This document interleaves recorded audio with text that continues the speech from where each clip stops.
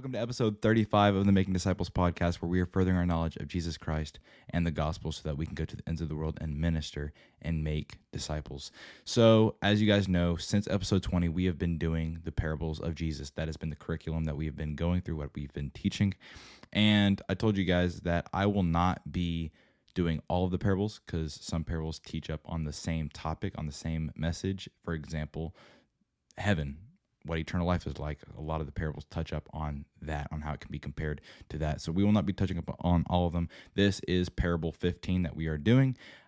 We might do 18, we might do 20. I'm not quite sure, but as you guys do know, as I mentioned, we will be moving to 1 John after this. So get ready for that. Let's finish strong with the parables.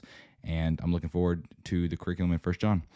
Today, it's going to be in Luke chapter 14, verses 25 through 35, and we're going to be talking about counting the costs of being a disciple of Christ. This is very important, and I don't think enough of us do it. I think there's a major issue in the Western civilization where we consider ourselves to be cultural Christians. We were raised that way. So yes, I pray in the mornings and I pray over my food. So I'm automatically saved because I pray. So let's go through it. Verse 25. Now great crowds accompanied him, and he turned and said to them, if anyone comes to me and does not hate his own father and mother and wife and children and brothers and sisters, yes, and even his own life, he cannot be my disciple. Whoever does not bear his own cross and come after me cannot be my disciple. For which of you, desiring to build a tower, does not first sit down and count the costs, whether he has enough to complete it? Otherwise, when he has laid a foundation and is not able to finish, all who see it begin to mock him, saying, this man began to build and was not able to finish. Or what king, going out to encounter another king in war, will not sit down first and deliberate whether he is able with 10,000 to meet him who comes against him with 20,000? And if not, while the other is yet a great way off, he sends a delegation and asks for terms of peace. So therefore, any one of you who does not renounce all that he has cannot be my disciple. Salt is good, but if salt has lost its taste, how shall its saltiness be restored? It is of no use either for the soil or for the manure pile. It is thrown away. He who has ears, let him hear. So diving right in, Jesus says that we must hate our own father and mother and wife and children, and yes, even our own lives. So surely Jesus isn't asking us to hate somebody. This hate is actually a lesser love. It means a forsaking of all others to follow Christ. When you are getting married, you forsake all others for your spouse. It's likewise when you give your life to Christ, you forsake all others and give your life to Christ. He is your Lord. He rules over your life. Your love for him should be so much that your love for others seems like hate. So he states that whoever does not bear his own cross may not be his disciple. Christ wants us to do a careful inventory before declaring our willingness to follow him. How will we declare to follow him and yet flee from the trials of this world that we undergo? We must count it joy. We must undergo it for the joy of the Lord. James chapter 1, verses 2 and 4. Count it all joy, my brothers, when you meet trials of various kinds, for you know that the testing of your faith produces steadfastness. And let steadfastness have its full effect, that you may be perfect and complete, lacking in nothing. Everyone that is willing to assess the cost and invest all that he has in his kingdom are worthy of entering. You cannot make this decision off of a whim and say, today, you know what? Everybody's being a Christian. I'm going to be a Christian just in case there is something after death so I can go to heaven. It's not something that you make off of a whim. Who wants to claim to be in Christ, and as soon as trials show, they flee back to what they thought worked for them? They flee back to the temptations. They flee back to the worldliness that they thought gave them peace, when in reality, it is Christ that gives us peace. You cannot make this decision off of a whim. Instead, you must count the cost. And this is far more than just material possessions. This is a full surrender of your life to Christ. Romans chapter 12, 1 and 2. I appeal to you, therefore, brothers, by the mercies of God, to present your bodies as a living sacrifice, holy and acceptable to God, which is your spiritual worship.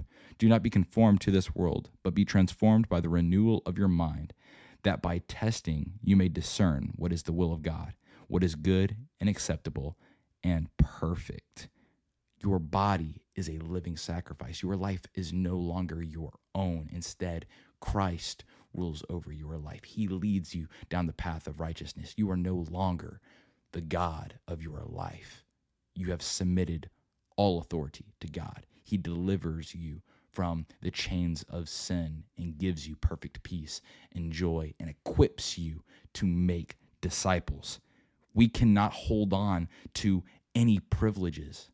We cannot hold on to any hidden sin. We cannot conceal any hidden sin. We must not be bound by the chains of sin any longer. Instead, we must be set free through the grace that Christ offers. Our commitment to Christ must be without reservations. Do not allow yourself to conform to this world.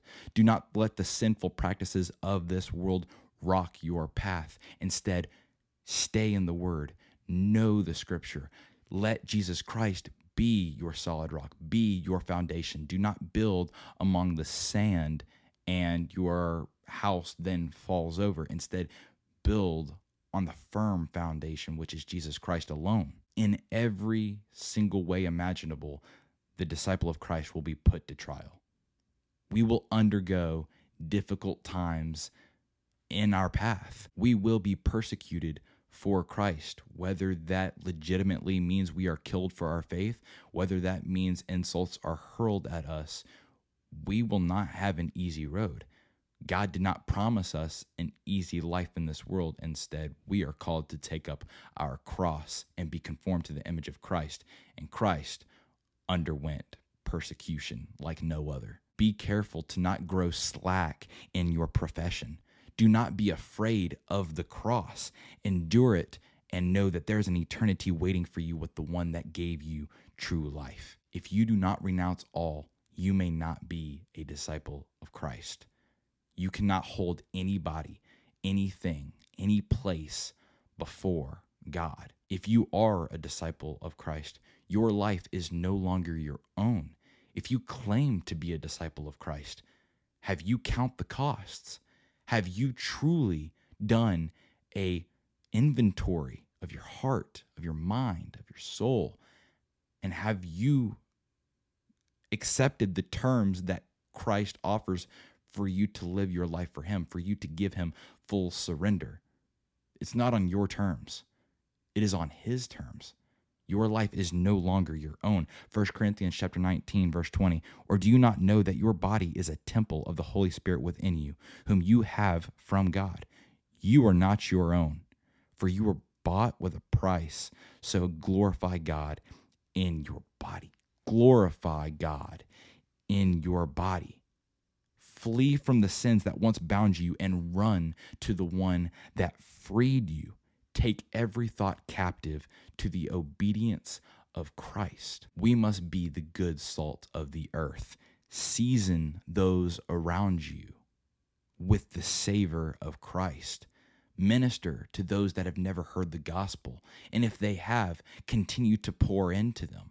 We will have stages of our life when God calls us to back away and let the Holy Spirit work in. And there's times in our life where we are not pressing forward enough and God calls us to press forward more. Do not neglect any calling that God has for your life. Discipling, ministering, whatever it may be, preaching, whatever it may be, we are all called into some sort of ministry, whether you're a full-time pastor, whether you are a youth pastor, whether you are a nurse, whatever the circumstance is, you are called into ministry. You are called to be a disciple. The Great Commission applies to all of us. So do not neglect any calling that God places on your life. Instead, submit to it, count the costs, and enjoy the perfect peace that God bestows on us. Be a disciple and spread this message, and make sure to give all glory to God. Take no credit for the skills that God gives you to build his kingdom. The more that are in his kingdom, the merrier it will be. So learn to be a neighbor and learn to be a disciple, and ask that God equip you with the skills needed so that you can glorify him in all that you say and in all that you do. That wraps up episode 35 of the Making Disciples podcast. I appreciate you joining us today, and I can't wait to see you in episode 36. Please make sure to join the Discord, and if you are looking to support the channel, support the podcast, please make sure to do so through Patreon or Spotify, and whatever platform you are on, it'll be in the description of both, and I can't wait to see you in the next episode. God bless.